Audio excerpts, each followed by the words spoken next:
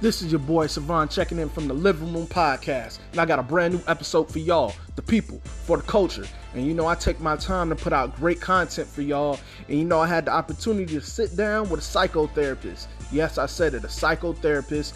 Therapy is a thing that's, you know, growing and becoming more of a conversation for today's people, you know. And so I had the opportunity to sit down with an LA-based psychotherapist by the name of Dr. Shemena Johnson. So y'all tune in and check out what we had to talk about, all right? It's your boy Savon, and as you see, I'm kicking it here live in my living room. I don't be playing when I say I be in the living room for real. But there was some technical difficulties at the beginning of the video, and Dr. Shemena Johnson, you know, she had to get her video right and everything, and we got on here and we ran it back for y'all. So I hope y'all enjoy our interview, all right? Welcome to the Living Room Podcast. I have a special guest here with me. She's a psychotherapist, and she goes by the name of Dr. Shemena Johnson. How are you doing? I'm fine, CJ. Thanks for having me on your podcast. I had a question for you. Starting off, I wanted to know, you know, since the pandemic hit, and you know, a lot of people were experiencing feelings they never felt before. Of course, that probably weren't stressors beforehand. Have you got a influx of more clients since then, via, you know, going through the pandemic?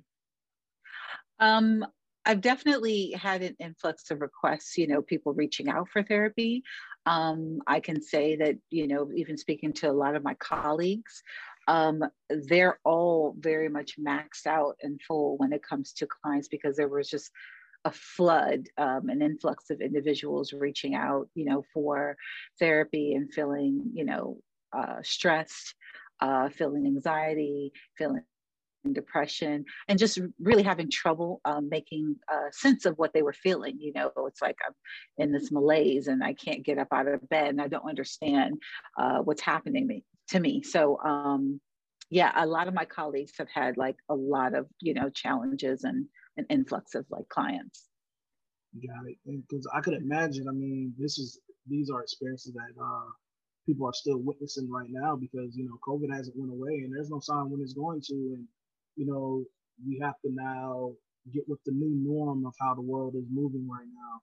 And so I could imagine how that may be on your end as far as what you do. Again, I want to be able to re-ask the question. I want to know again, what grabbed you and made you want to do this for a living? What made you say, this is what I want to do, and this is what I feel that I'm placed here to do? So part of there, as I mentioned, like there isn't one direct connection as to why I became a therapist. I think most of us go into this field because we have a need to help or problem solve or be very loving and caring towards other people. For me as a therapist, you know, today, I think one of many of the reasons is, you know, family, but I'm definitely curious by nature. I wanted to understand my own psyche and understand myself on a very deep level, you know, as a Black woman. I have this desire to really understand and try and connect to people. So it's family, it's who I am as a person, you know, all of these, you know, even the deficits that I've had over a lifelong journey. It's all of these things that I think create, you know, the mosaic of why I became a therapist. Right. And, you know, the question that I want to re-ask, how do you find your way of separating your real life with your job? You know, even with speaking with friends or speaking with family, dude, sometimes it's hard to like, not to tap into, okay, I'm not therapist, I'm speaking with family and friends. Like, how does that go for you, you know, to turn it on and off, you know? Sure. Like that's a that's a good question. I am a therapist, you know, but I'm also a human being. So it's not uncommon at times where I may kind of tap into a different part of my brain, which is to be able to understand or, you know, be asked questions that most people may not ask. and it's kind of like how my mind has been trained. I think my family and my friends are all pretty used to it. But actually, you know, it has really helped them to think a little bit more psychologically and, you know, try and connect and understand themselves as well. So it's a slippery slope, you know, but most of the time when I'm with my friends and family, I'm just, you know, a woman who's just trying to connect with my friends and family. And, you know, sometimes they may ask questions about therapy. I might impart some information, but it's fluid. It's fluid. But I'm not really trying to analyze people all the time when I'm out with them.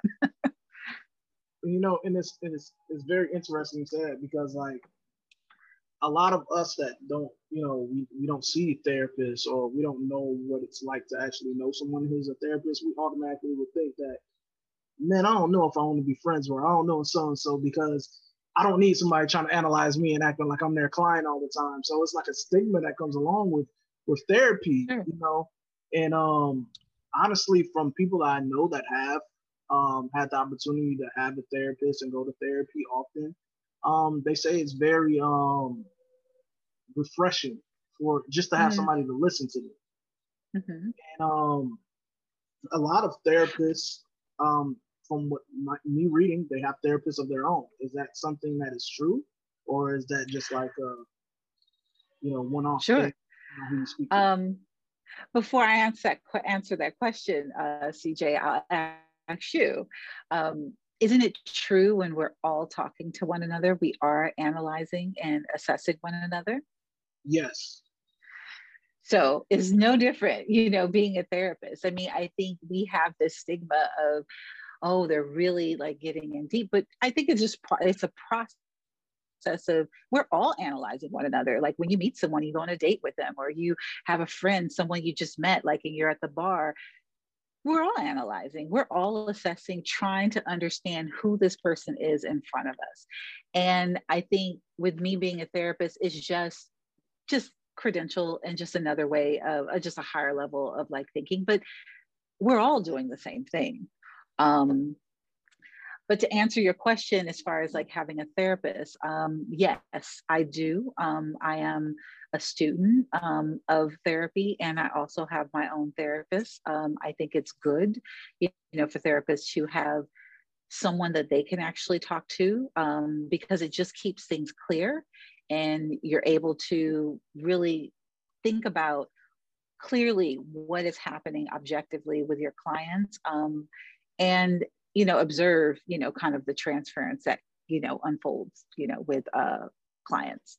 And I'll say the transference for people who don't know what that means, it's how I work when it comes to my clients. I'm very psychodynamic, so I have done a lot of deep work, uh, more like Freudian, you know, where I really do tap into and think and talk about the unconscious a lot. But the transference that really is curative in my work, it is the idea of, let's just say, for example, if you have a client that is coming in and they're really afraid of their therapist judging them, I want you to tell me what it feels like for you to think that I'm judging you.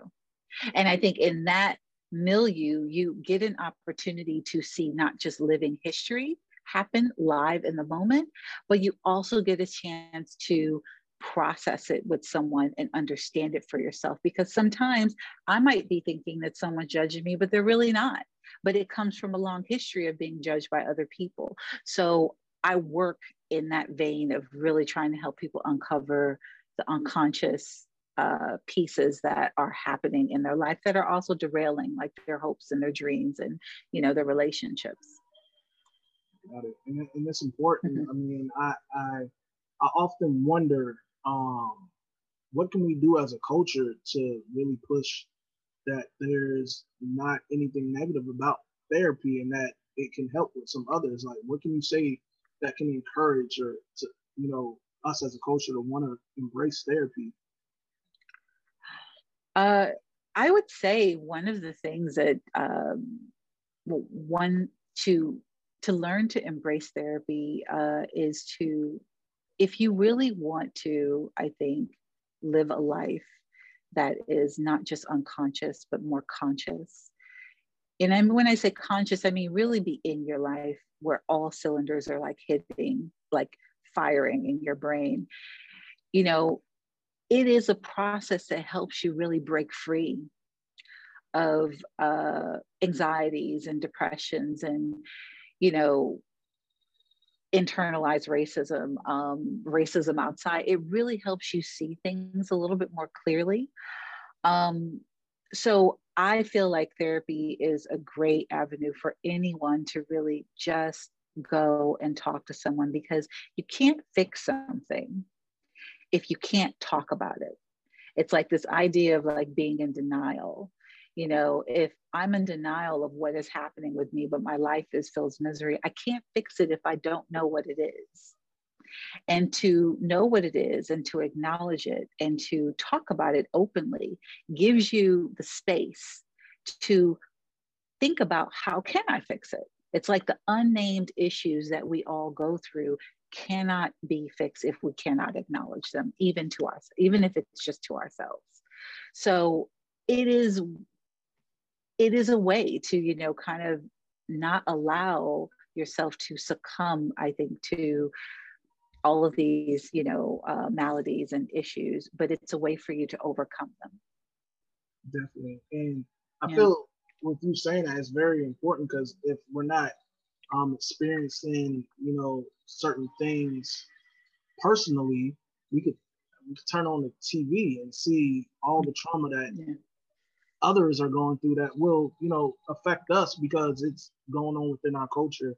Um, just from not only the pandemic, but, you know, innocent Black men being murdered by the hands of the police and other Mm-hmm. things that are coming along with, you know, just day-to-day stressors. I mean, to find a way to decompress and self-care and everything, it's important that we do Mm-hmm. have the outlets as Black people, because, you know, growing up, um, little Black boys are kind of taught to, you know, suck it up. You're a man. You're not supposed to cry or whine and stuff like that. In some households, Black women are taught the same way, that they have to Sure. just grin and bear it and just move on. So to have people that look like us and represent us in your field of work is definitely important as well, because a lot of people may not feel comfortable to go open up with to a therapist that's of another race, because we probably feel like they don't understand what we go through, or Sure. how can you relate and you're not of our complexion? You know,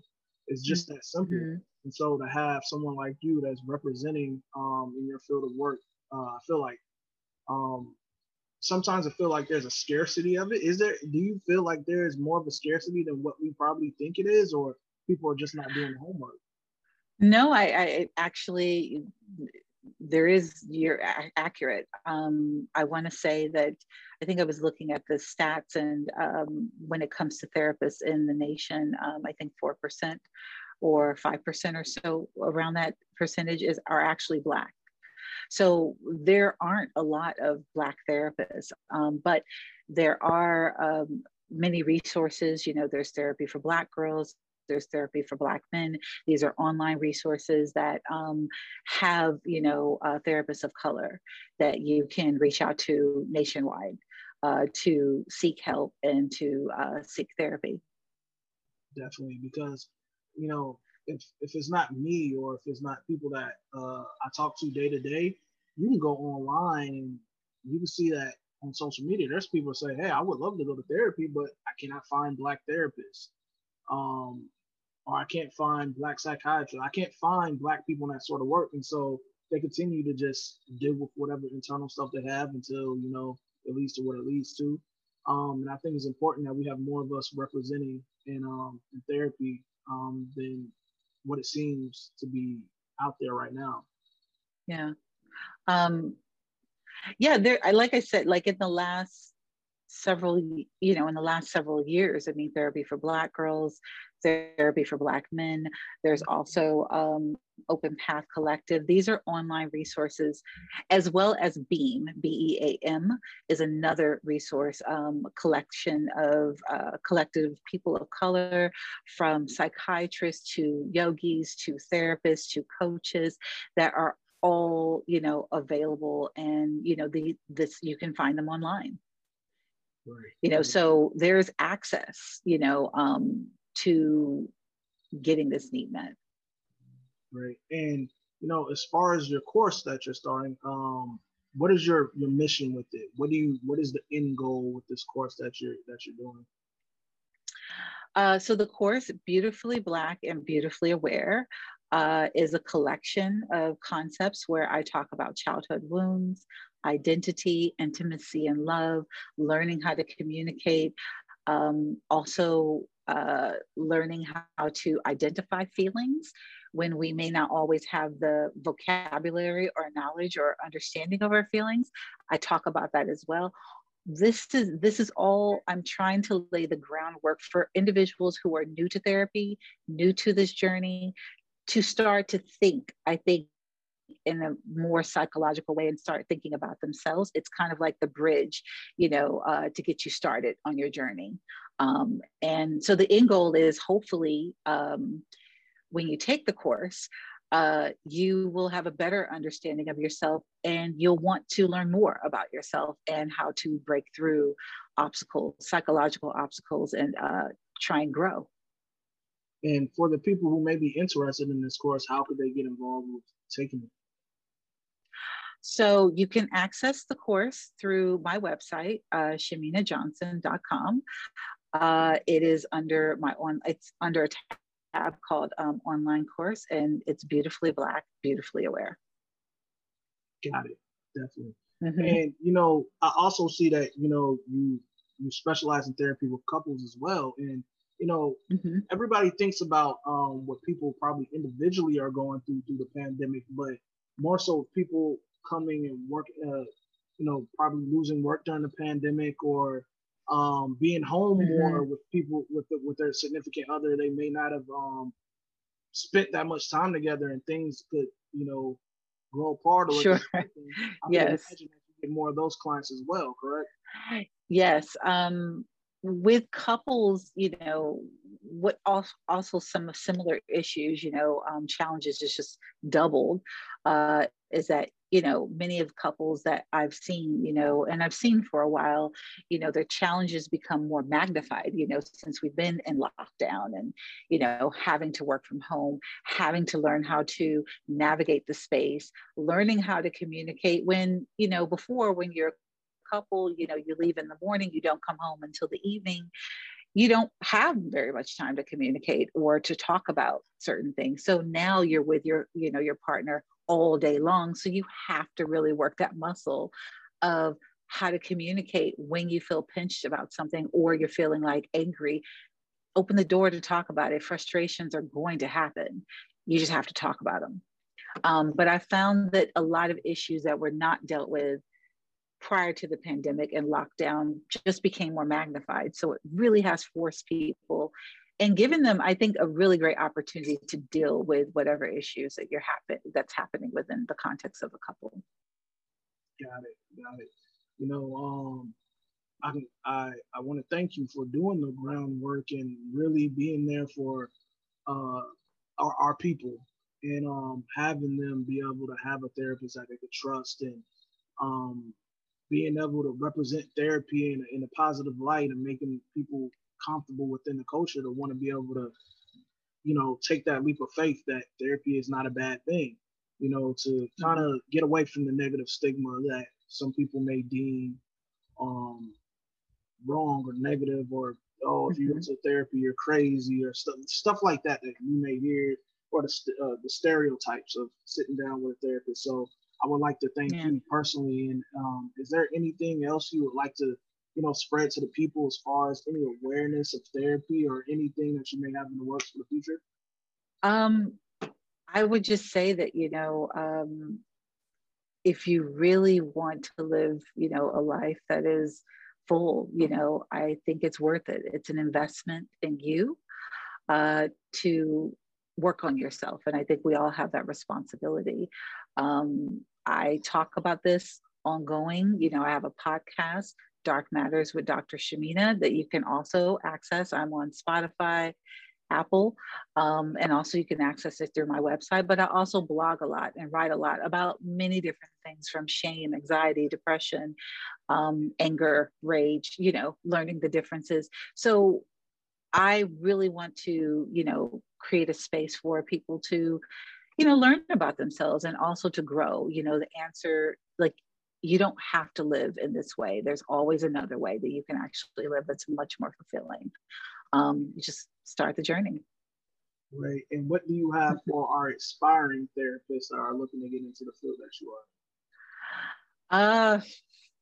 That's a good question.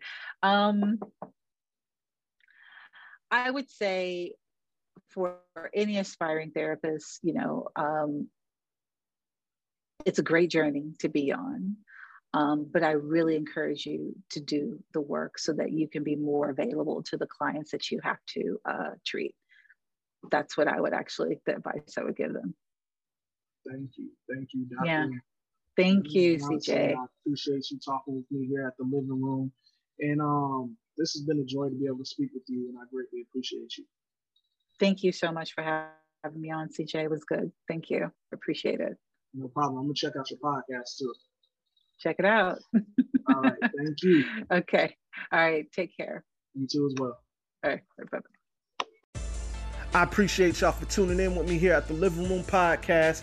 Great conversation, and I'm gonna keep the content coming for y'all, the people, for the culture. I appreciate all the listeners, all the viewers. Make sure you check me out on Instagram at JASHAAD904. That's Jashad904. And the Living Room Podcast on Facebook. And make sure you continue giving me the feedback. And, just check out past content if you're new. All right? I appreciate you. And just remember, before you come in the living room, take your shoes off.